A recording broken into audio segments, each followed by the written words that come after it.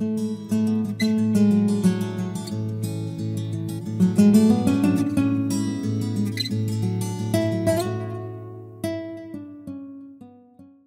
hoy vamos a estar mirando la unidad de la iglesia. Vamos a estar mirando la importancia de la unidad de la iglesia y por eso el título del día de hoy es ese, la unidad de la iglesia. Y para comenzar voy a dar un ejemplo que podemos ver en el reino natural, el ejemplo de las hormigas. Las hormigas, como ustedes bien saben, son tan pequeñas, pero pueden ser tan fuertes. Las hormigas suelen ser muy diminutas, pero ¿qué tan grande unión es el de las hormiguitas? Según el artículo de la BBC, dice lo siguiente, cito, su fuerza varía entre las distintas especies, pero algunas pueden elevar entre 10 y 50 veces su propio peso. Una hormiguita es tan pequeña, es tan diminuta, pero tiene la fuerza para poder levantar 10 veces su mismo peso y muchas veces 50 veces más su propio peso. Las hormigas son constructoras, que son capaces de construir colonias enteras y muy grandes, que se le conoce como hormigueros, donde viven todas juntas. Construyen puentes de hormigas. Cuando existe un lugar donde ellas no pueden ir, ellas mismas se hacen puentes. Ellas mismas se convierten en estructuras para que puedan atravesar los lugares difíciles. Las hormiguitas colectan comida juntas para poder sobrevivir todo el invierno.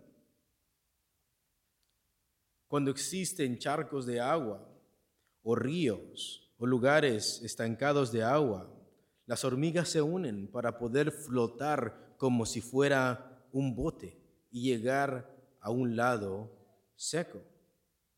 Las hormigas nos enseñan qué tan poderoso puede llegar a ser el trabajo en equipo. Qué tan fuerte, qué tan poderoso puede ser una colonia de insectos o de animalitos, que pueden ser tan pequeños, pero nos muestran que juntos puede ser un ejército muy poderoso si trabajan en equipo.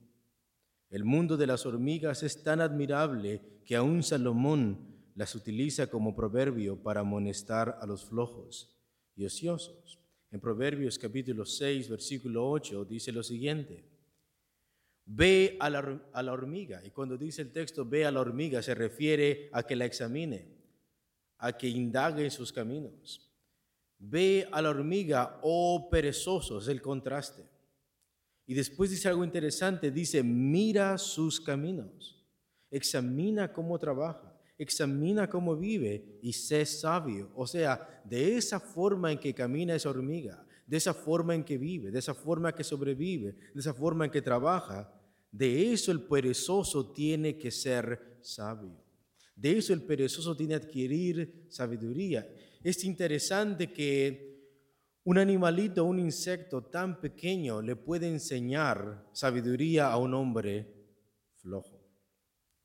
Versículo 7 dice, la cual no teniendo capitán, ni gobernador, ni señor, prepara en el verano su comida y recoge en el tiempo de la siega su mantenimiento. Y la fuerza de la iglesia es una fuerza mayor que la de las hormigas, que es la fuerza del Espíritu Santo de Dios.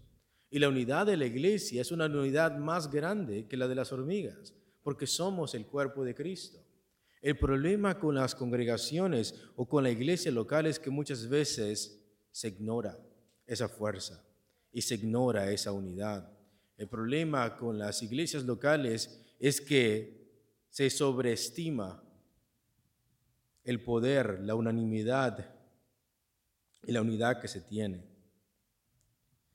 Y por eso el día de hoy vamos a estar mirando en el primer punto la responsabilidad mutua de los creyentes. ¿Cuál es la responsabilidad que cada creyente le pertenece en orden de edificar y ayudar a los otros? ¿Cuáles son las responsabilidades de los creyentes en general, pastores, diáconos, cristianos, nuevos? ¿Cuál es la responsabilidad de los creyentes los unos a los otros? Y el primer punto es la responsabilidad mutua de los creyentes. Y en el primer punto vamos a mirar las malas concepciones que se tienen dentro de la iglesia. Las malas concepciones dentro de la iglesia. Muchos podemos tener un falso concepto de lo que significa pertenecer a una iglesia local. Mayormente se cree en algunas iglesias o algunas personas creen que las personas que solo tienen obligaciones dentro de la congregación son los pastores y los diáconos. Y este es un falso concepto. Muchos podemos tener ese falso concepto de lo que significa entonces pertenecer a una iglesia local. Mayormente se cree que las personas que tienen obligaciones son las personas que tienen un cargo como pastores y diáconos. Pero no puede haber algo más lejos de la verdad que esto. Pueden existir personas que crean que los que tienen que guardar un buen testimonio solo son los pastores, que aquellos que deben de visitar son los pastores, que aquellos que deben de exhortar a las personas son los pastores, que aquellos que deben de servir son los diáconos, o ese ministerio solamente está dedicado a los diáconos, que aquellos que deben de estar puntuales deben de ser solo los líderes, que los que deben de ser pacientes y los que deben de ser amorosos son los que dirigen, que los que deben de predicar son los pastores, que los que deben de ser hospitalarios con las personas son los pastores.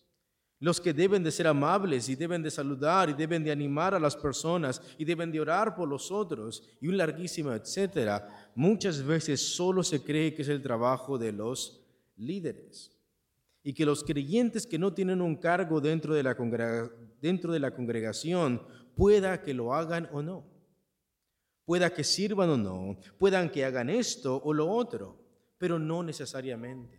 Y este es el falso concepto que se tiene. Los pastores, los diáconos, los líderes dentro de la congregación, ellos tienen que hacer estas cosas, pero dentro de la congregación para los creyentes generales pueden que lo hagan o pueden que no.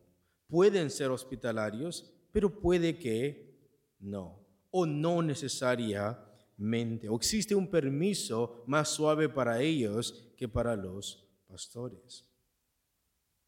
Pero el día de hoy miraremos que esto no es bíblico. No es así como una iglesia local bíblica funciona, sino que todos los creyentes, pastores o no, diáconos o no, tienen responsabilidades y obligaciones dentro de la iglesia. Si tú eres parte de una iglesia local, también tú tienes responsabilidades y también tú tienes obligaciones, seas pastor o no seas pastor, seas diácono o no seas diácono. La Biblia no dice que solo los pastores tienen responsabilidades, sino que ellos ejercen ciertas responsabilidades, pero dentro de su ministerio, pero no por toda la congregación.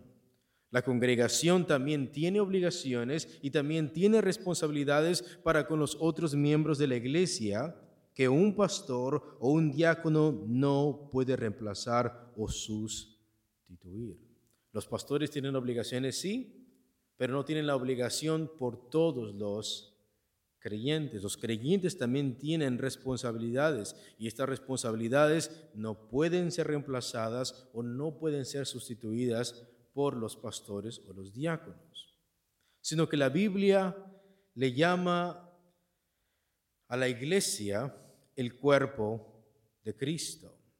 Por eso es que también los otros creyentes tienen responsabilidades. Esto se debe a que la iglesia no es una organización secular, no es una organización mundana, sino que la Biblia le llama el cuerpo de Cristo y por tanto cada creyente dentro de la congregación tiene una función, tiene un servicio y una obligación que cumplir para con los demás.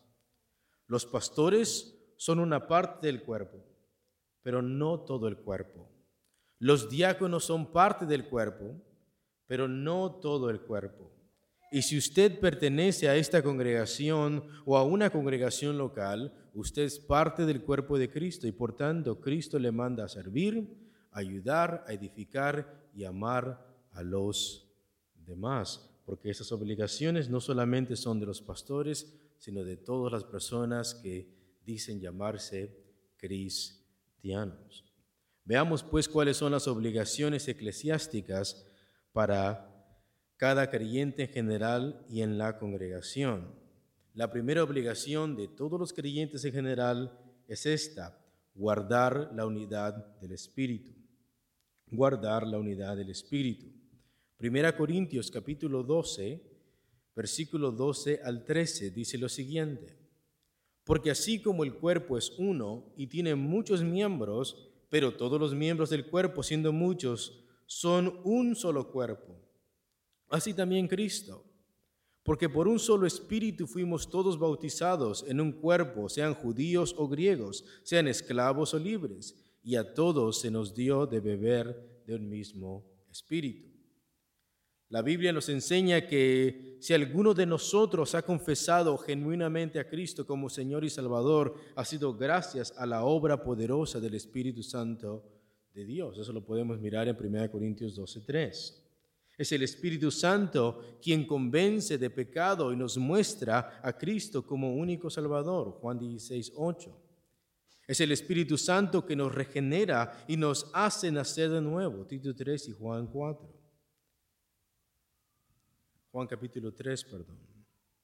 Es el Espíritu Santo que nos santifica y nos sigue conformando a la imagen de Cristo. Y es el mismo Espíritu Santo que también nos bautizó en un mismo cuerpo, que es el cuerpo de Cristo. Entonces, si hemos confesado a Jesucristo, es por la obra del Espíritu Santo. Si hemos visto nuestro pecado y la necesidad de un Salvador, ha sido gracias a la obra del Espíritu Santo. Si hemos nacido de nuevo y ahora tenemos una vida regenerada, tenemos a un espíritu regenerado, es gracias a la obra del Espíritu. Y el Espíritu Santo no solamente nos regeneró, sino que también nos colocó, nos puso dentro de un mismo cuerpo. Y este cuerpo es el cuerpo de Cristo.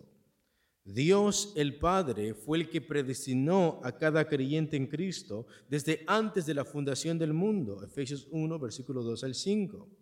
Es Dios el Hijo quien se encarna y muere en la cruz por los escogidos. Efesios capítulo 1, versículo 7 y versículo 10, capítulo 2, versículo 13 al 22.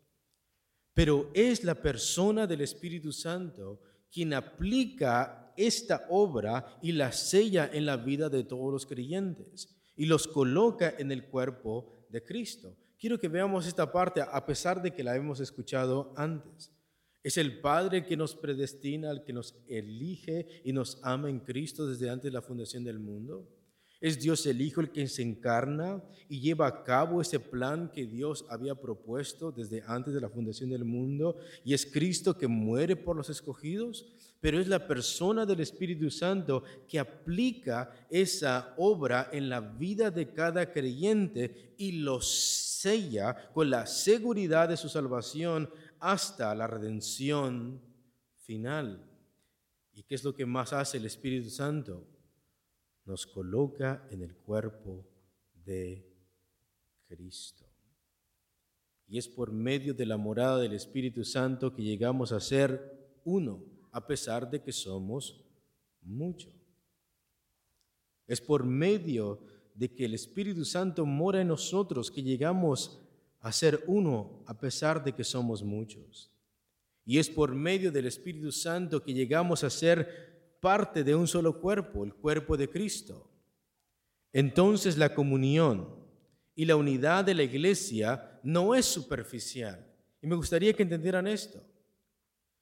La razón por la cual llegamos a ser uno como iglesia no es porque nos reunimos, sino es porque alguien vive dentro de nosotros, y es el Espíritu Santo. La razón por la cual somos uno es porque el Espíritu Santo, al momento de convertirnos, al momento de confesar a Cristo, Él nos colocó en el cuerpo de Cristo. Luego, esta comunión o esta unidad o esta unión no es de afuera. no es cuando nos congregamos solamente. Esta comunión, esta unidad trasciende lo físico, es espiritual. Entonces la comunión y la unidad de la iglesia no es superficial, sino interna, es espiritual. O sea, realmente Dios habita en cada uno de los creyentes por medio del Espíritu Santo. Y esta realidad espiritual, esta realidad que es cierta, que cada persona tiene el Espíritu Santo de Dios y es templo del Espíritu Santo y todos somos un solo cuerpo, el cuerpo de Cristo, porque el Espíritu Santo nos ha bautizado en ese cuerpo. Esta realidad espiritual es la verdad y la realidad celestial que cada creyente está mandado a guardar dentro de la iglesia local. De manera que cuando nosotros nos congregamos, no estamos creando esta unidad, la estamos guardando. Al momento de tener comunión, no estamos creando una unidad, estamos manteniendo una unidad. Por eso en Efesios 4:3 dice, solícitos en guardar la unidad del Espíritu en el vínculo de la paz. Estén prontos en mantener esta unidad del Espíritu en el vínculo de la paz. Y esto tiene que ver con el capítulo 1. Dios nos ha predestinado, Cristo ha muerto por nosotros y el Espíritu Santo nos ha sellado con su presencia. Por tanto, a través de ese sacrificio de Cristo y a través de la obra redentora de Cristo, tanto judíos y gentiles han llegado a ser un solo cuerpo, un solo hombre. Y en el capítulo 4, ¿qué es lo que dice? Ahora ustedes deben de estar prontos en mantener, en guardar esta unidad del Espíritu en el vínculo de la paz. La unidad de la iglesia no solo es porque nos reunimos solamente. Somos uno porque hemos sido sellados con el Espíritu Santo y porque el Espíritu habita en cada uno de nosotros. Y es responsabilidad de la iglesia mantener la unidad tal y como Dios la ha hecho entre judíos y gentiles por medio del Evangelio glorioso de Cristo. Por eso el texto dice solícitos. O sea, Dios ya ha hecho esa unidad. Dios ya ha hecho la paz entre estos dos pueblos, judíos y gentiles. Cristo ha muerto por ellos. Cristo ha muerto por los gentiles. Cristo ha muerto por los judíos y gentiles. Cristo ha muerto por los escogidos. El Espíritu Santo habita en ellos. Por tanto, la responsabilidad de la iglesia es mantener esa unidad tal y como Dios la ha hecho en Cristo. Usted y yo como creyentes estamos mandados a estar prontos a guardar esta unidad espiritual dentro de la congregación. Y esta unidad se debe de guardar en el vínculo, como dice, de la paz. Y de la paz a la cual se refiere más concretamente aquí es a la paz por medio del Evangelio de Jesucristo, que puso fin a las enemistades entre judíos y gentiles y a la unidad de doctrina y mente según Cristo. Cuando dicen el vínculo de la paz, se refiere por medio del Evangelio. Se refiere en congregándonos, manteniendo la armonía, amándonos bíblicamente y edificándonos unos a otros, según sigue diciendo el capítulo 4, que es por eso que Cristo dejó a pastores y maestros para la edificación del cuerpo de Cristo, para que lleguemos a la estatura del varón perfecto. ¿Quién es quién? ¿Quién es Cristo? El creyente entonces no tiene el permiso de parte de Dios de romper esta unidad que ha creado la obra de la Trinidad en la iglesia. Los creyentes no deben de obstaculizar la unidad que el Padre hizo en Cristo por medio del Espíritu Santo. Los creyentes no les es permitido destruir esta paz por medio de pleitos, rencillas y falta de comunión, sino más bien lo contrario. Están mandados a estar prontos para mantener y para guardar esta unidad siempre en el vínculo de la paz. Esa es la responsabilidad no solamente de los pastores, esa es la responsabilidad de cada creyente. No crear una nueva unidad, no crear una nueva comunión, sino mantener esa unidad que Dios ya ha hecho en la iglesia. Segundo, la segunda responsabilidad para los creyentes es edificarse según el don que cada uno haya recibido. Edificarse según el don que cada uno haya recibido.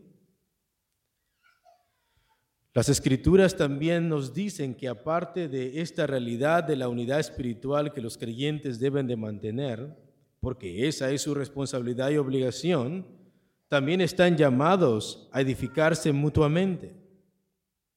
Están llamados a edificarse los unos a los otros de acuerdo con el don que cada creyente haya recibido de parte del Espíritu Santo. Y esto ningún pastor lo puede hacer, porque todos tenemos dones distintos. Todos tenemos dones diferentes, con ministerios diferentes.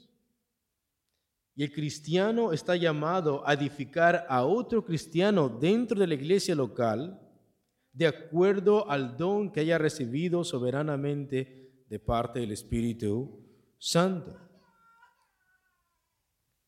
1 Corintios capítulo 14, versículo 12 dice lo siguiente: así también vosotros, pues que anheláis dones espirituales, procurad abundar en ellos para edificación de la iglesia.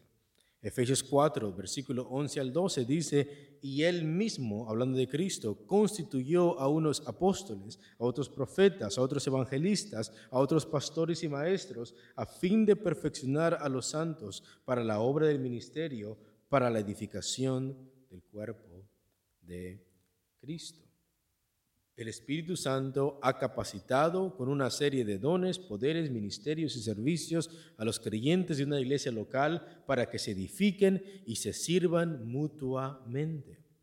Si usted es parte de una iglesia local, el Espíritu Santo por lo menos le ha dado un don para que lo use para el provecho de los demás. Hemos aprendido en estudios pasados que ser parte del cuerpo de Cristo no solo significa estar dentro del cuerpo sin hacer nada o solo congregarse. Ser miembro de una iglesia local, ser parte del cuerpo de Cristo, significa que usted funciona dentro del cuerpo. Usted ejerce una función vital y que es importante dentro del cuerpo de Cristo para que la congregación siga creciendo, para que la congregación siga madurando y se santifique. Edificar significa hacer crecer al hermano en su fe y en su carácter cristiano. Es ayudarlo con su don para que sea de provecho para su vida y supla necesidades tanto físicas como espirituales. Hay personas que tienen dones que benefician a la persona físicamente, como las personas que tienen el don de dar, el don de la misericordia. Luego esos dones no solamente ayudan espiritualmente, sino también físicamente para las necesidades de los santos. Edificar es ayudar a madurar en la fe a los demás por medio del don que usted haya recibido. El propósito de que cada creyente ejerza su don no solo es el edificarse los unos a los otros. Cuando alguien está ejerciendo su don, no solo el propósito es ese. No solamente se trata de edificar los unos a los otros. Ese es el propósito práctico dentro de la iglesia. Cuando alguien ejerce su don dentro de la congregación, está cumpliendo el propósito práctico, o sea, la razón por la cual Dios lo dio dentro de la congregación. Pero el objetivo final de cada uno de los creyentes que practican su don y sirven con su don es para exaltar la gloria de Dios. Dios da esos dones para que los creyentes los utilicen, los practiquen, los ejerzan y se sirvan los unos a los otros para que puedan crecer. Ese es el propósito práctico, pero el objetivo final es exaltar la gloria de Dios. Solamente quiero que escuchemos 1 Pedro 4, 10 al 11. Cada uno según el don que haya recibido, ministrelo a los otros, como buenos administradores de la multiforme gracia de Dios. Si alguno habla, hable conforme a las palabras de Dios. Si alguno ministra, ministre conforme al poder que Dios da, para que en todo sea Dios glorificado por Jesucristo, a quien pertenecen la gloria y el imperio por los siglos de los siglos. La meta final es para que en todo sea Dios glorificado por Jesucristo. Cuando usted ejerce y practica su don, usted no solo está edificando a sus hermanos y hermanas, usted está glorificando ¿a quién? A Dios. Usted está adorando a Dios con su don. Usted está demostrando que es un buen administrador de lo que Dios le dio y usted está exaltando a Dios. Cuando tú y yo ejercemos nuestros dones, estamos exaltando a Dios porque estamos cumpliendo el propósito por el cual Dios nos puso dentro de esta congregación. Punto número 3. La obligación de los creyentes generales es orar unos por otros. Orar unos por otros. Efesios capítulo 6, por favor, versículo 18. Efesios capítulo 6, versículo 18, dice así: orando en todo tiempo, con toda oración y súplica en el Espíritu, y velando en ello con toda perseverancia y súplica por todos los santos. Los creyentes no solo están mandados a edificarse según su don, sino que también están mandados a interceder unos por otros. Los creyentes están mandados a orar por los gobernantes para que se salven y los creyentes puedan predicar el evangelio libremente y puedan servir al Señor con toda tranquilidad. 1 Timoteo 2. Los creyentes son mandados a orar por fortaleza espiritual. Efesios capítulo 3 y Efesios capítulo 6, como lo estamos viendo si tú miras el contexto. Los creyentes son mandados a orar para hablar con denuedo, with boldness, con fervor, con convicción, la palabra del evangelio. Efesios capítulo 6. Después dice en el versículo 19, y oren por mí, para que yo pueda hablar con denuedo la palabra. La iglesia local tiene que orar por los enfermos. Santiago capítulo 5. Los creyentes son llamados a orar unánimemente para que no entren en tentación. Lucas capítulo 22, versículo 46. Cristo le dijo a sus apóstoles, orad para que no entréis en tentación.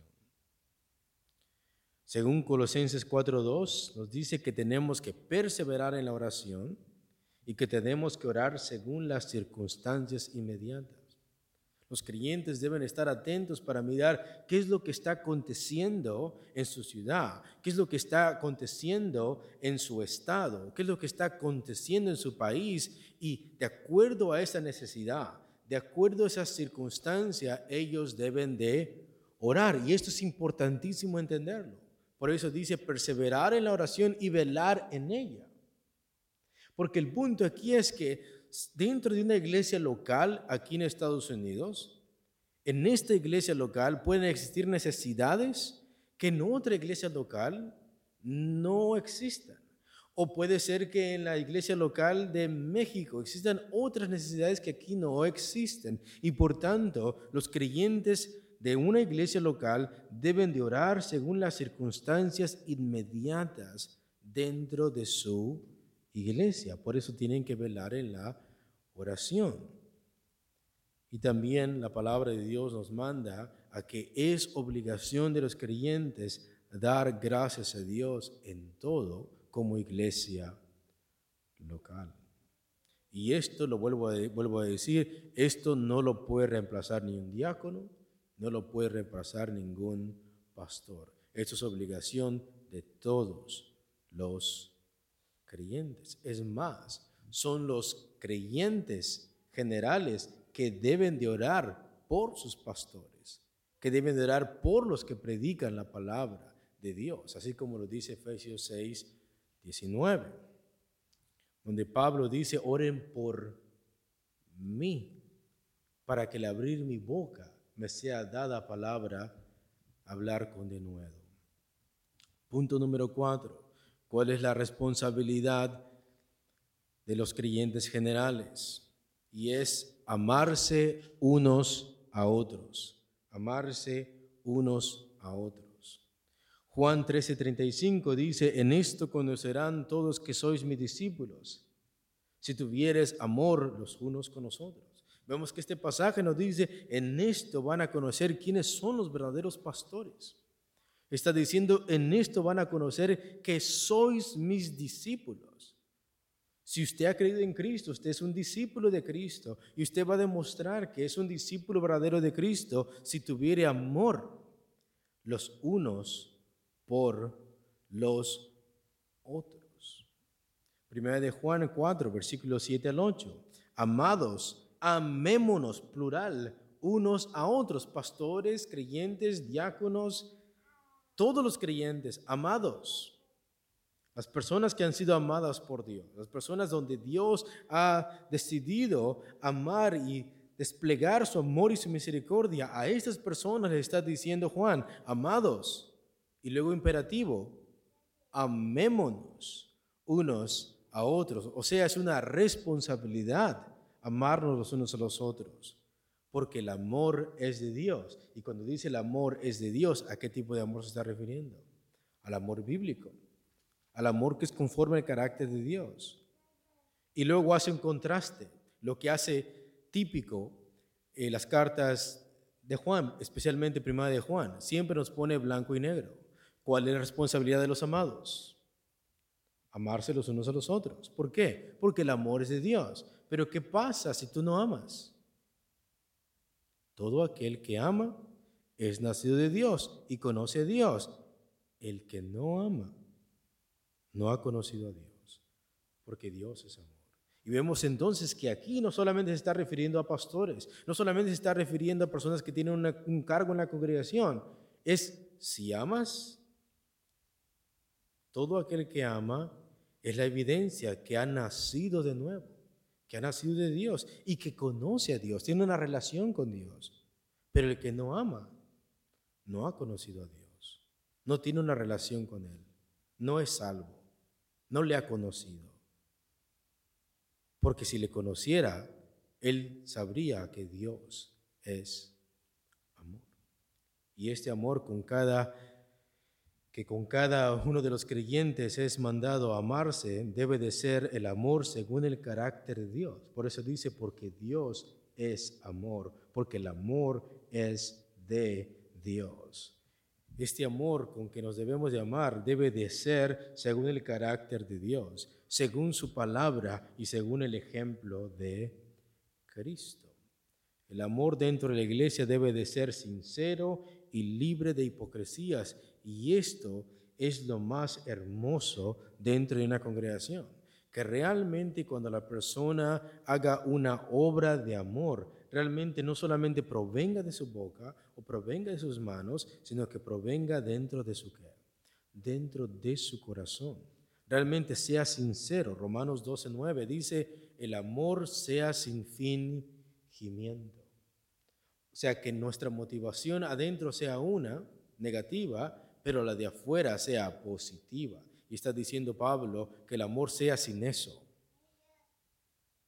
En 1 de Pedro 1:22 dice: habiendo purificado vuestras almas por la obediencia a la verdad mediante el Espíritu, para el amor fraternal no fingido. Solamente veamos el peso de este versículo.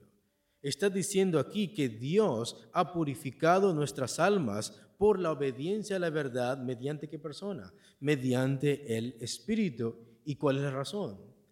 Para el amor fraternal, para el amor de familia, para el amor dentro de la congregación, tierno y cálido, no fingido. Otras versiones dicen no hipócrita. Para el amor fraternal no fingido, amaos unos a otros desde sus entrañas, entrañablemente, desde su interior. Y luego dice: de corazón puro, libre de motivaciones malas, libre de dobles motivaciones, libre de deseos perversos, sino que debe de ser con un corazón puro. El amor que cada creyente debe demostrarse debe de ser libre de motivaciones ocultas, libre de deseos perversos, libre de dobles intenciones, sino que debe de ser según la descripción del amor de Dios. El amor es sufrido, es benigno, el amor no tiene envidia, el amor no es jactancioso, no se envanece, no hace nada indebido, no busca lo suyo, no se irrita, no guarda rencor, no se goza de la injusticia, mas se goza de la verdad. Todo lo sufre, todo lo cree, todo lo espera, todo lo soporta. Por tanto, los creyentes son llamados a mostrar empatía. La empatía es la capacidad de ponerse en el lugar de la otra persona. Los creyentes son llamados a mostrar esa empatía por los demás. Romanos 12:15 dice: gozaos con los que se gozan, llorad con los que lloran. Eso se refiere que tú tienes que ponerte en el lugar de la otra persona y vivir o ser partícipe de esta tragedia como si fuera la tuya, o ser partícipe de esta felicidad como si fuera la tuya. O sea, hay fuera envidia y fuera indiferencia. Una persona indiferente no le importa la tragedia de la otra persona. Una persona envidiosa le da coraje que la otra persona esté siendo successful o que la otra persona esté creciendo. Pero el corazón del creyente debe de ser gozarse con aquellos que se gozan y debe de llorar con aquellos que lloran. En Hebreos 13, versículo 1 al 3 dice: permanezca el amor de familia. Permanezca el amor de familia. Y como hemos dicho en los estudios pasados también de este capítulo o de este versículo, nosotros ya somos una familia en Cristo. Dios ya nos ha hecho sentar en lugares celestiales juntamente con Cristo. Ya tenemos al Espíritu Santo, tenemos un mismo Padre, tenemos un mismo Espíritu, tenemos un mismo Señor. Y ahora la carta de los Hebreos está diciendo: mantengan el amor de familia. No se olviden de recibirse los unos a los otros en sus casas. No se olviden de la hospitalidad, porque por ella algunos, sin saberlo, hospedaron ángeles. Acordaos de los presos, y aquí viene la empatía, como si estuvieras presos juntamente con ellos, y de los maltratados como que también vosotros mismos estáis en el cuerpo. No solamente somos llamados a sentir amor por la persona, sino a compadecernos, a ponernos en el lugar de la otra persona y de ahí ayudar. Los creyentes deben de alentarse unos a otros con las promesas de Dios en momentos de tragedia, muerte y aflicción. En 1 Tesalonicenses capítulo 4, versículo 16 al 18, dice así: porque el Señor mismo con voz de mando, con voz de arcángel y con trompeta de Dios, descenderá del cielo, los muertos en Cristo resucitarán primero. Luego nosotros los que vivimos, los que hayamos quedado, seremos arrebatados juntamente con ellos en las nubes para recibir al Señor en el aire, y así estaremos siempre con el Señor. Por tanto, alentaos, plural, los unos a los otros con estas palabras. ¿Cuál es el problema que está pasando en esta congregación de Tesalónica? Hay personas que se están muriendo antes de que Cristo regrese. Y las personas que están muriendo y son cristianas, otras personas tienen esa preocupación de qué es lo que va a pasar si ellos han muerto y Cristo todavía no ha regresado. Ellos están entristecidos. Ellos les duele que sus seres queridos están muriendo, sus hermanos en Cristo. Y Pablo dice: alentaos los unos a los otros con estas palabras. Aquí no solamente dice que el pastor debe de alentar a las personas cuando están en tragedia, muerte o aflicción. Está diciendo, en base a estas promesas bíblicas, ustedes como creyentes tienen la responsabilidad de alentarse con estas palabras. Los creyentes deben de preocuparse unos por otros. 1 Corintios 12, 25 al 26. Para que no haya desavenencia o desventaja en el cuerpo, sino que los miembros todos se preocupen los unos por los otros. Los de arriba por los de abajo por los de arriba. Los que se ven con los que no se ven y los que no se ven para con los que se ven. De manera que si un miembro padece, todos los miembros se duelen con él. Y si un miembro recibe honra, todos los miembros con él se gozan. ¿Y por qué? ¿Por qué debemos de hacerlo así? Porque no solamente somos llamados a amarnos los unos a los otros, sino que somos llamados a amarnos como un solo cuerpo. Y por eso, también la congregación está llamada a contribuir para con las necesidades de los otros. Primera de Juan 3:16 al 18. En esto hemos conocido el amor, en que Él puso su vida por nosotros. También nosotros debemos poner nuestras vidas por los hermanos. Pero el que tiene bienes de este mundo y ve a su hermano tener necesidad y cierra contra él su corazón, ¿cómo mora el amor de Dios en él? Hijitos míos, no amemos de palabra ni de lengua, sino de hecho y en verdad. Primera de Juan 4:20. Si alguno dice yo amo a Dios y aborrece a su hermano, es mentiroso. Pues el que no ama a su hermano, a quien ha visto, ¿cómo puede amar a Dios a quien no ha visto? Si yo digo que conozco a Dios y no tengo comunión con mis hermanos, ¿cómo podré decir que tengo comunión con Dios el Padre? Si las personas que veo no tengo comunión con ellos. Si la comunión, la coinonía dentro de la congregación, la armonía dentro de la congregación, the fellowship in the church, si la comunión es una obra o es una función del Espíritu Santo, y si no la hay o no la manifiesto para con mi prójimo, ¿acaso tendré al Espíritu Santo? Si la unidad es del Espíritu, y si yo constantemente no deseo congregarme, no deseo guardar la comunión, no deseo tener comunión con mis hermanos, ¿acaso puedo decir que tengo el Espíritu Santo? Y si no manifiesto el amor para con mis hermanos, de la manera que Cristo lo mostró en la cruz, porque ese es el contexto.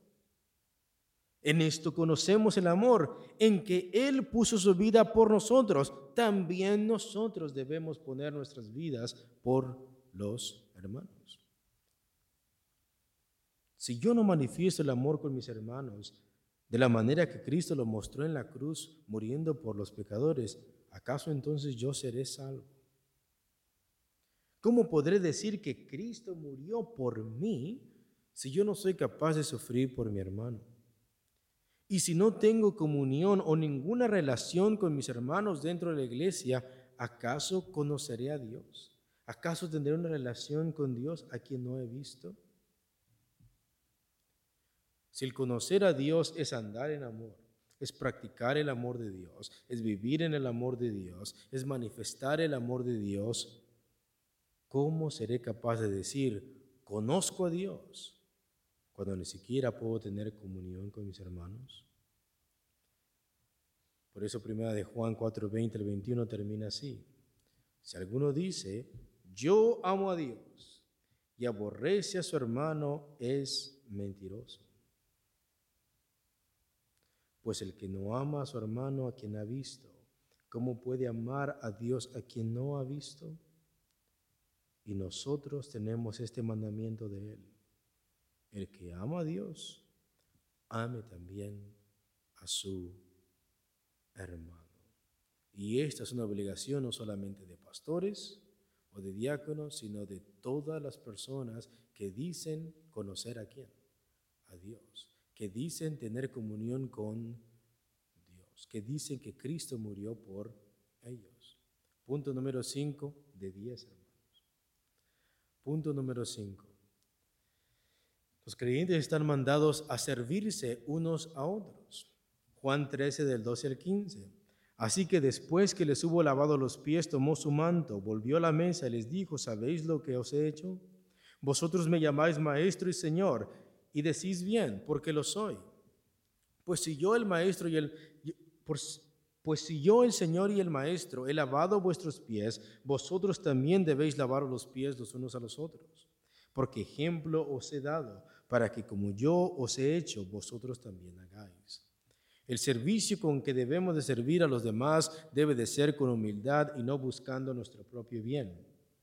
o algún renombre, o por una paga, sino el bien del otro. Filipenses 2, del 3 al 4 dice, nada hagáis por contienda o por vanagloria, antes bien con humildad, estimando cada uno a los demás como superiores a él mismo, no mirando como cada uno por lo suyo propio, sino cada cual también por lo de los otros. El servicio cristiano debe de ser imitando el carácter de Cristo. El servicio que cada creyente debe de prestar en la congregación debe de ser mirando a Cristo, reflejando a Cristo y ejemplificando a Cristo. El versículo 5 del mismo capítulo sigue diciendo, haya pues en vosotros este sentir que hubo también en Cristo Jesús. El servicio que debemos de dar en la congregación y para con nuestros hermanos debe de ser estando en sujeción unos a otros, y eso es importante.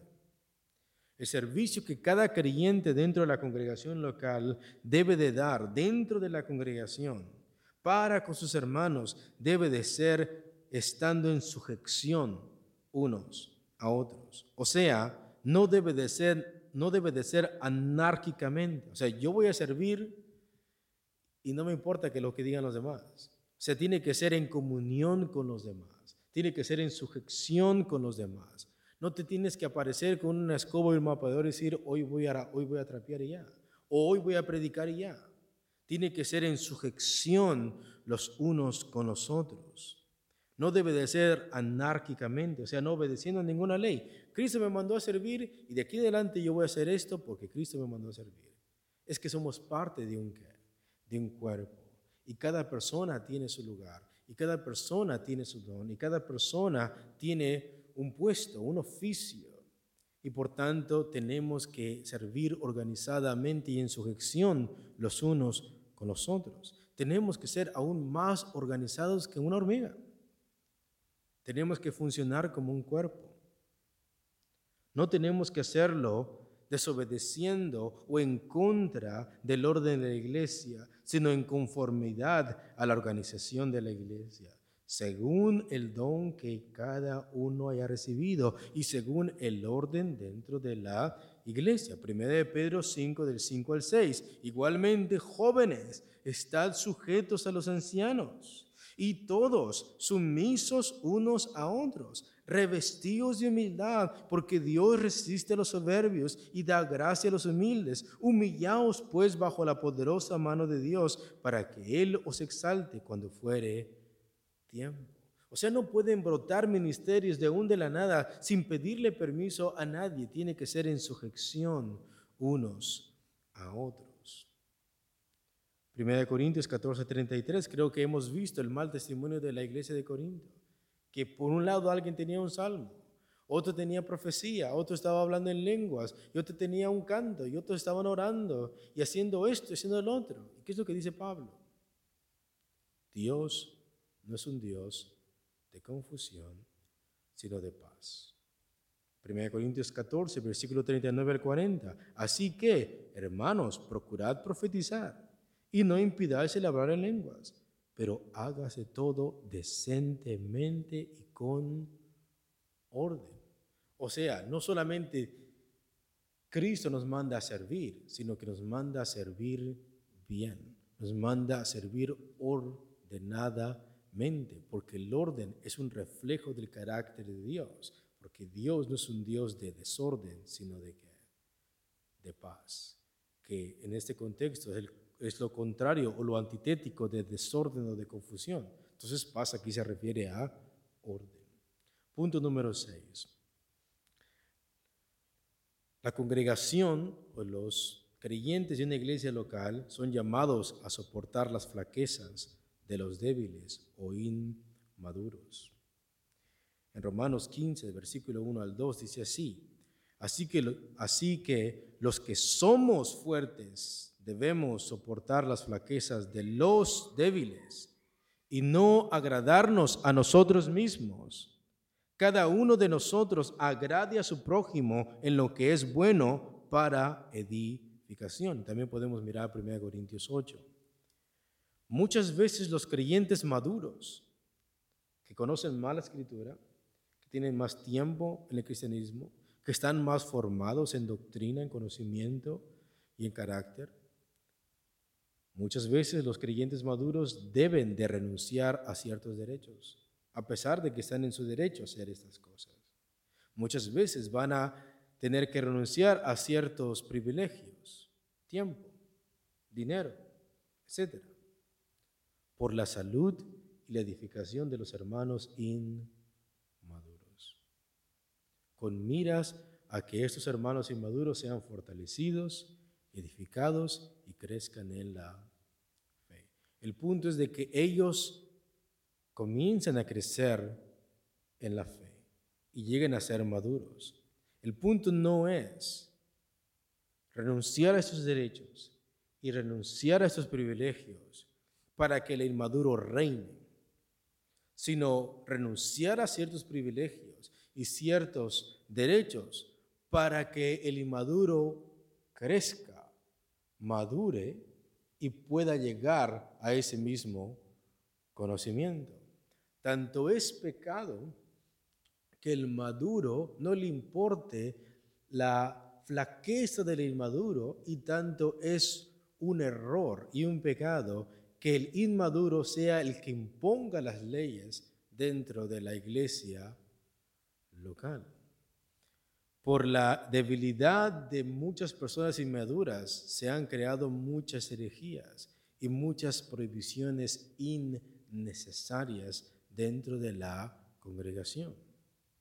Somos llamados a no agradarnos a nosotros mismos, sino a siempre buscar edificar a nuestros hermanos más débiles. Y si esto significa renunciar a un privilegio, a un derecho o a algo legítimo, pero que pueda ser de tropiezo para mi hermano, el creyente maduro debe de abstenerse de esto, al menos no hacerlo frente del cristiano inmaduro, a pesar de que sea totalmente correcto, a pesar de que el cristiano esté en su derecho. Pero si esto sirve de tropiezo para el hermano inmaduro, el creyente maduro está mandado a abstenerse de hacer esto en frente de tal hermano, pero buscar edificarlo para que pueda llegar a la madurez espiritual.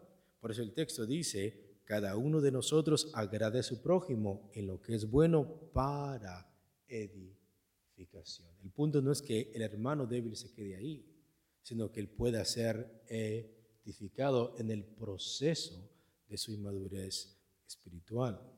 Punto número 7. Los cristianos también somos llamados generalmente a soportarnos unos a otros. Colosenses 3:13. Soportándoos unos a otros y perdonándoos unos a otros, si alguno tuviere queja contra otro. De la manera que Cristo os perdonó, así también hacedlo vosotros. Y el fundamento de esta tolerancia, ¿por qué yo tengo que tolerar los agravios, las ofensas de mi hermano? ¿Por qué yo tengo que tolerar esto? El fundamento de esta tolerancia es Cristo, porque dice: de la manera que Cristo os perdonó. Esta tolerancia que cada hermano y hermana debe tener el uno al otro es en base a lo que Cristo es, en base a lo que Cristo hizo por nosotros y por lo que somos ahora en Cristo. ¿Por qué yo tengo que tolerar las ofensas y los agravios de mi hermano? Porque antes de verlo a él, tengo que mirar que Cristo murió también por él. Y por tanto, yo no tengo el derecho de vengarme para atrás o de regresar la misma ofensa para atrás, sino que estoy llamado a abstenerme de esto y a tolerar esto. Los hermanos deben de contenerse en devolver la ofensa, así como Cristo lo hizo, que cuando le maldecían, no maldecía para atrás, que cuando le injuriaban, él no decía algo para atrás. Así como Cristo lo hace, lo hizo también con nosotros. La tolerancia también debe de ser mutua, porque muchas veces pensamos que es una tolerancia unilateral, o sea, es de yo hacia. Pero aquí dice: soportaos unos a qué. O sea, yo también muchas veces voy a cometer errores. Yo también muchas veces voy a ofender. Yo también muchas veces voy a pecar contra mis hermanos. Y por tanto, la tolerancia es mutua. Los creyentes tenemos que concientizar y reconocer que somos pecadores en proceso ¿de qué? De santificación. Y en ese proceso vamos a tropezar, y en ese proceso vamos a ofendernos, y en ese proceso vamos a cometer errores, y en ese proceso vamos a herir a personas. Y por eso los creyentes deben de aprender a soportarse los unos a los otros, pero en Cristo.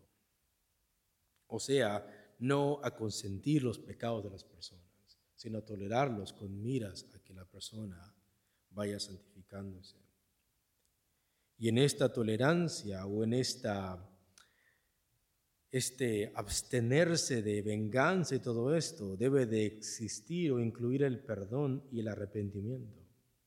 El perdón para la persona ofendida y el arrepentimiento para la persona que ofendió.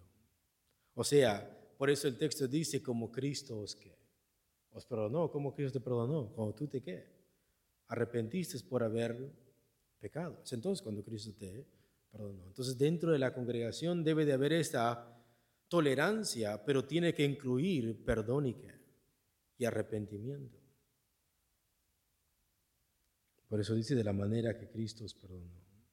Y otra vez, esto se extiende a todos los creyentes. No está aquí bajo el mando de pastores y maestros y diáconos, sino que esto es para todos los creyentes. Sopórtense los unos a los otros. Punto número 8.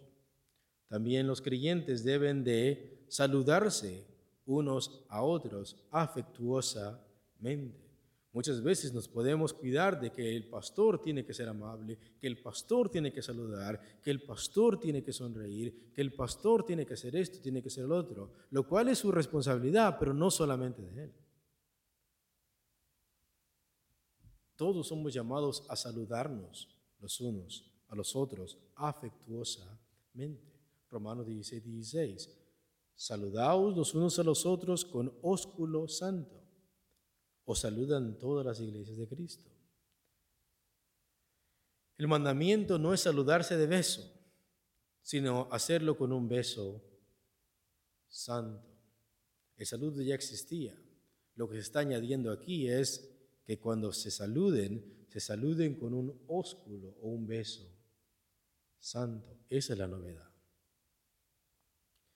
Dentro de una cultura puede variar ese saludo, lo que no puede variar es que tiene que ser con amor y tiene que ser en santidad. Debe de ser un saludo afectuoso, no hipócrita, no frío, no superficial,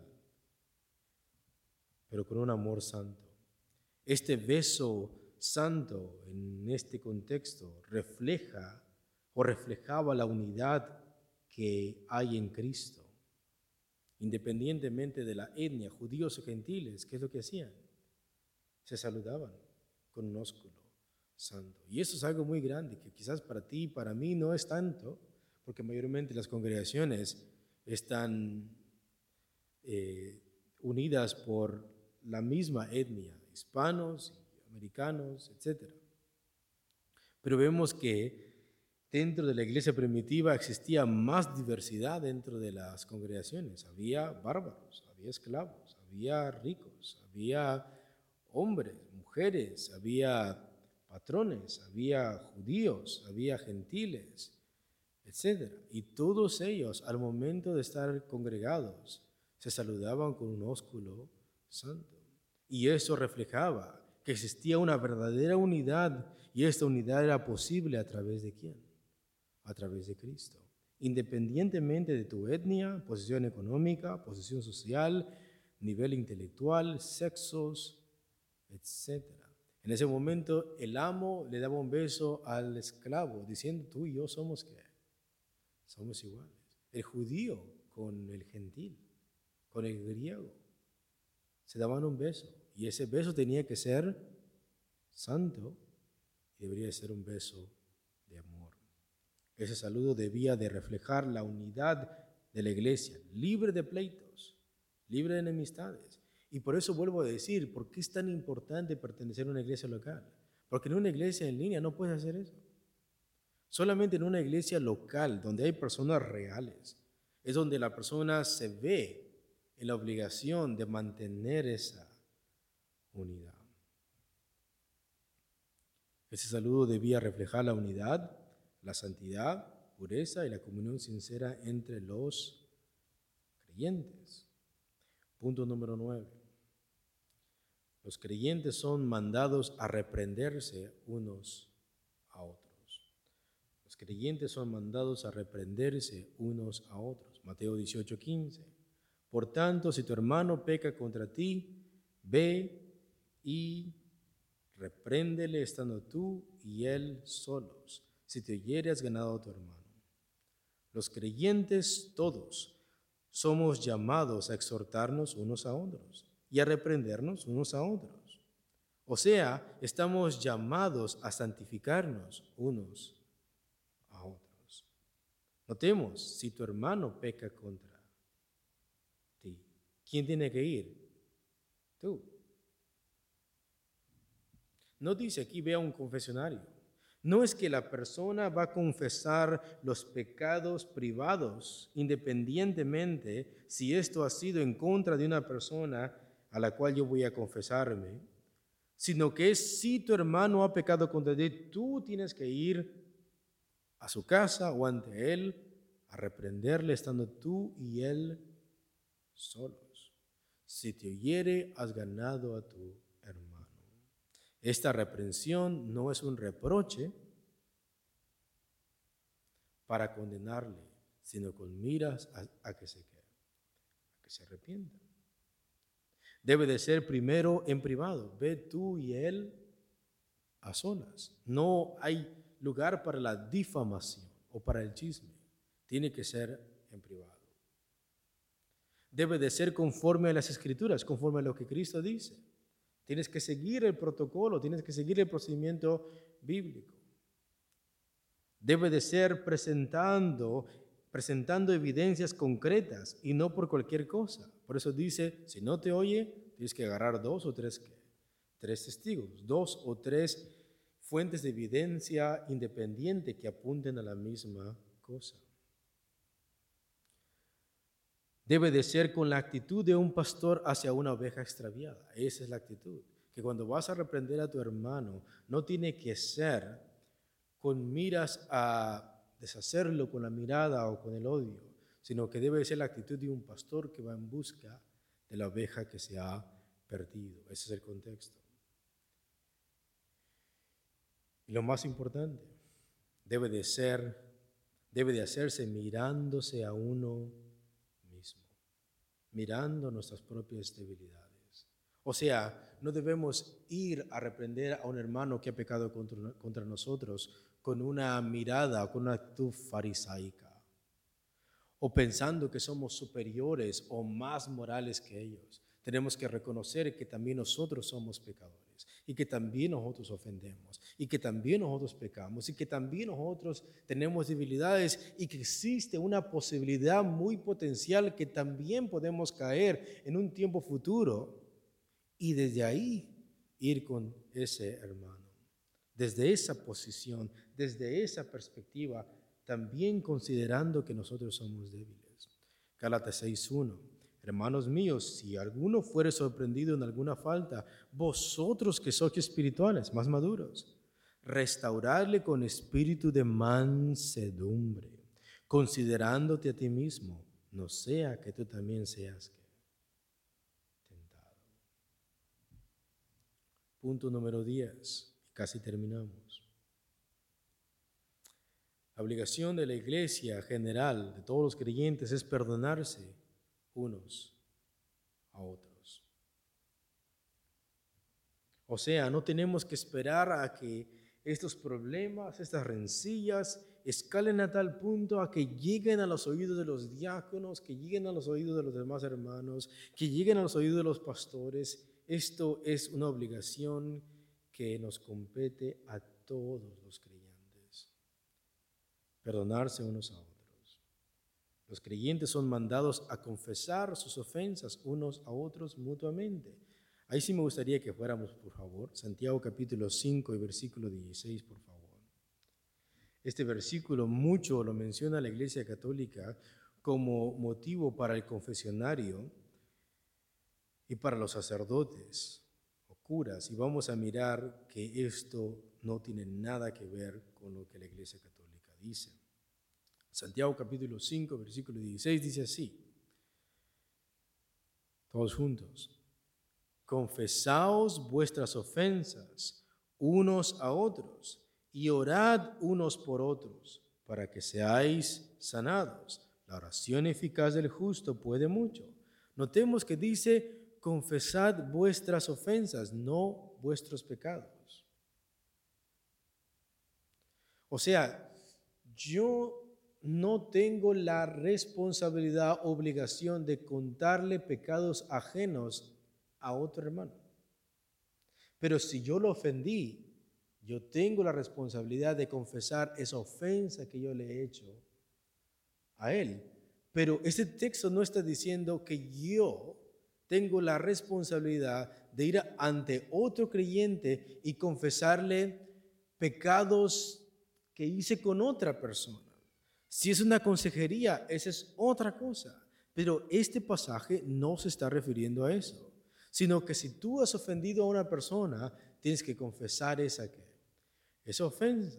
Y aquí el texto no dice que es el sacerdote que tiene que orar por ti, sino que dice: confesaos vuestras ofensas unos a otros y orad unos por otros. El punto es de que se confiese esa ofensa que se ha cometido hacia ese hermano, el otro hermano le perdone y los dos oren. No por otros pecados, independientemente de ellos o la situación de ellos, sino aquella ofensa que se ha cometido directamente a esa persona. Confesaos vuestras ofensas unos a otros, orad unos por otros para que seáis sanados. El creyente está mandado a confesar sus ofensas los unos a los otros de una manera mutua. El creyente está mandado a soltar cualquier resentimiento que tenga hacia la otra persona. La oración del Padre Nuestro dice: y perdónanos nuestras deudas, como también nosotros perdonamos a nuestros deudores. Y esa es una oración general para todos los hermanos y no solamente para pastores. Marcos 11:25: y cuando estéis orando, perdonad si tenéis algo contra alguno, para que también vuestro Padre que está en los cielos os perdone a vosotros vuestras ofensas. 1 Timoteo 2:8. Ahora sí está hablando de los líderes. Quiero pues que los hombres oren en todo lugar levantando manos santas, sin ira ni contienda. Pero vemos que eso no solamente es para pastores, sino que se extiende a todos los hermanos. Punto número 11 y terminamos. La congregación está mandada a impulsarse a perseverar y hacer lo bueno. Impulsarse a perseverar y hacer lo bueno. Abre tu Biblia, por favor, en Hebreos capítulo 10, versículo 22 al 23. Hebreos capítulo 10, versículo 22 al versículo 23. ¿Lo tenemos, hermanos? Amén. Primero vamos a mirar la obligación de cada creyente individualmente. Del versículo 22 al versículo 23, el autor de la carta a los Hebreos nos dice cuáles son las responsabilidades de cada creyente particularmente. ¿Cuáles son? Mira lo que dice el versículo 22. Acerquémonos con corazón sincero. O sea, esto te corresponde hacer a ti particularmente. Tú tienes que acercarte con un corazón sincero. Toda la congregación lo tiene que hacer, pero particularmente tú lo tienes que hacer. O sea, otra persona no lo va a hacer por ti. En plena certidumbre de fe, purificados los corazones de mala conciencia y lavados los cuerpos con agua pura. Versículo 23. Mantengamos firmes sin fluctuar la profesión de nuestra esperanza. ¿Quién tiene que mantenerse firme? Cada creyente, particularmente. O sea, esto te corresponde hacer a ti como creyente. Como congregación sí, pero esto nadie lo va a hacer por ti. Tú tienes que mantenerte firme en tu fe, sin divagar, sin fluctuar la profesión de nuestra esperanza, porque fiel es el que prometió. Y después de eso, vemos la obligación de los creyentes como congregación. En el siguiente punto vamos a mirar que esto ya no es particularmente, esto ya no es individualmente, o eso no es personalmente, sino que esto tiene que ver tú haciendo algo por otro hermano, tú haciendo algo por otra persona dentro de la congregación. Mira lo que dice el versículo 24. Y considerémonos, ¿cuál es la palabra clave? Unos a otros. ¿Ves que aquí ya no es personal? ¿Ves que aquí ya no es particular, sino que tenemos que considerarnos unos a otros? O sea, yo tengo que hacerlo, pero también tengo que mirar por la otra persona. Esto es distinto, esto es colectivamente. Tú tienes una responsabilidad para con los hermanos dentro de la congregación. Dice, y considerémonos unos a otros. Esa es la razón, para estimularnos al amor y a las buenas obras. Entonces aquí ya no solamente es yo hacer buenas obras, yo solamente amar, sino que tengo que considerar los unos a los otros. La nueva versión internacional dice, preocupémonos los unos por los otros, a fin de estimularnos, plural, al amor y a las buenas obras. O sea, toda la iglesia tiene una obligación y es de preocuparse los unos por los otros. ¿Con qué finalidad? Para estimularse el amor entre ellos y el estimularse a las buenas obras. O sea, es obligación de cada creyente el preocuparse por la salud espiritual de la otra persona para que se estimulen o se provoquen el amor bíblico entre ellos y para que ellos se inciten ellos mismos a hacer buenas obras. Uno de esos ejemplos vemos en la iglesia de Corinto, donde el apóstol Pablo incita a los corintios diciendo, los de Macedonia ya desde hace mucho tiempo han tenido su colecta, los de Acaya y los de este lugar, ahora ustedes les corresponde hacer la prueba de este amor. Pablo está poniendo el amor de los corintios a prueba en base a la fidelidad, en base al amor de otras personas. Eso es provocar el amor y a las buenas obras. Eso es estimular a la persona que haga el bien. El texto dice, considerémonos. Significa que yo tengo que tomar en cuenta a mi otro hermano. Tengo que pensar por el otro. Tengo que preocuparme por la salud espiritual del otro. Tengo que tener en cuenta el crecimiento de mi hermano. Tengo que estar consciente sobre la conducta y edificación de mi hermano. Tengo que estar alerta o concientizar sobre la edificación y crecimiento espiritual del otro. Versículo 24.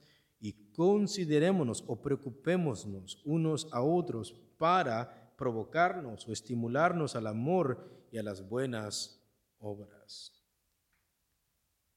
Cuando dice el texto para, aquí se refiere al fin o al objetivo. Nos señala el fin o el propósito del por qué tener en cuenta a nuestros hermanos, el por qué debo de preocuparme por él o por ella, y me tengo que preocupar por la otra persona para yo estimularle el amor y yo estimularle a las buenas obras. La palabra estimularnos significa provocar, significa incitar. Nótate esto, ¿qué tan importante es esto? O sea, yo tengo que ser la persona que tiene que provocar que la persona aprenda a caminar en buenas obras. Yo tengo que ser la persona que tiene la responsabilidad de incitar a propósito que la persona comience a amar a la otra persona. Notemos. Tú y yo podemos hacer pecar a otros hermanos, ¿sí o no? Tú y yo podemos ser de mal testimonio a otra persona. Tú y yo podemos dar un mal ejemplo. Pero el texto está diciendo que lo que le corresponde a la persona dentro de la congregación es provocar e incitar a que la otra persona ame bíblicamente y haga buenas obras. O sea, tú tienes que puchar a esa persona, aunque esa no es una palabra, pero para que lo entiendas. Tú tienes que impulsar a la otra persona. Tú tienes que hacer que la otra persona se sienta animada a amar a los demás y hacer buenas obras. Significa provocar, incitar el amor bíblico y expresar el amor bíblico. Significa persuadir. Yo tengo que contagiar a la otra persona a que haga buenas obras. Yo tengo que persuadirla a que esa persona ame bíblicamente. Tengo que incitar a las buenas obras. Versículo 25. No dejando de congregarnos, como algunos tienen por costumbre, sino exhortándonos, y tanto más cuando veis que aquel día se acerca. Tenemos que persuadirnos los unos a los otros, tenemos que preocuparnos los unos de los otros para estimularnos el amor y las buenas obras, no dejando de congregarnos, como algunos tienen por costumbre, sino exhortándonos. Pregunta, aquí exhortándonos se refiere que son los pastores los únicos que tienen que exhortar a las personas que se ausentan por causa de su fe. No. Esto le corresponde a toda la congregación, sino exhortándonos, y tanto más cuando veis que aquel día se acerca. Y es interesante que la carta a los hebreos se cree que fue escrita cerca del año 70. Y muchos de los judíos que habían creído en Cristo se estaban desanimando, se estaban queriendo desligar de Cristo para volver a sacrificar ¿a dónde? En el templo.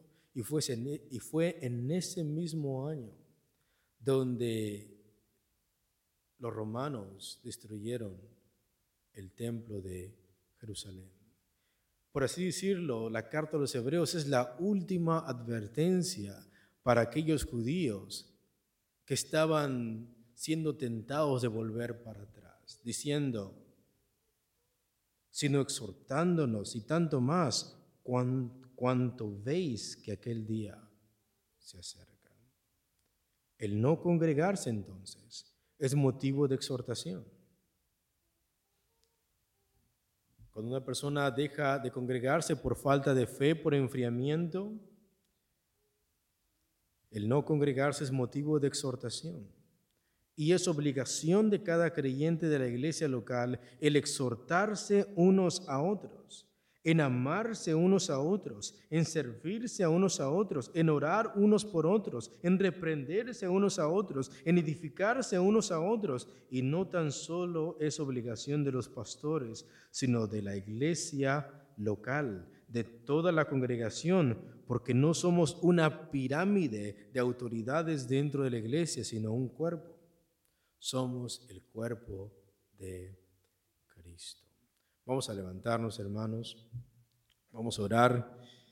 Vamos a pedirle al Señor no solamente por esta congregación, sino por los demás hermanos que están congregando en otros lugares.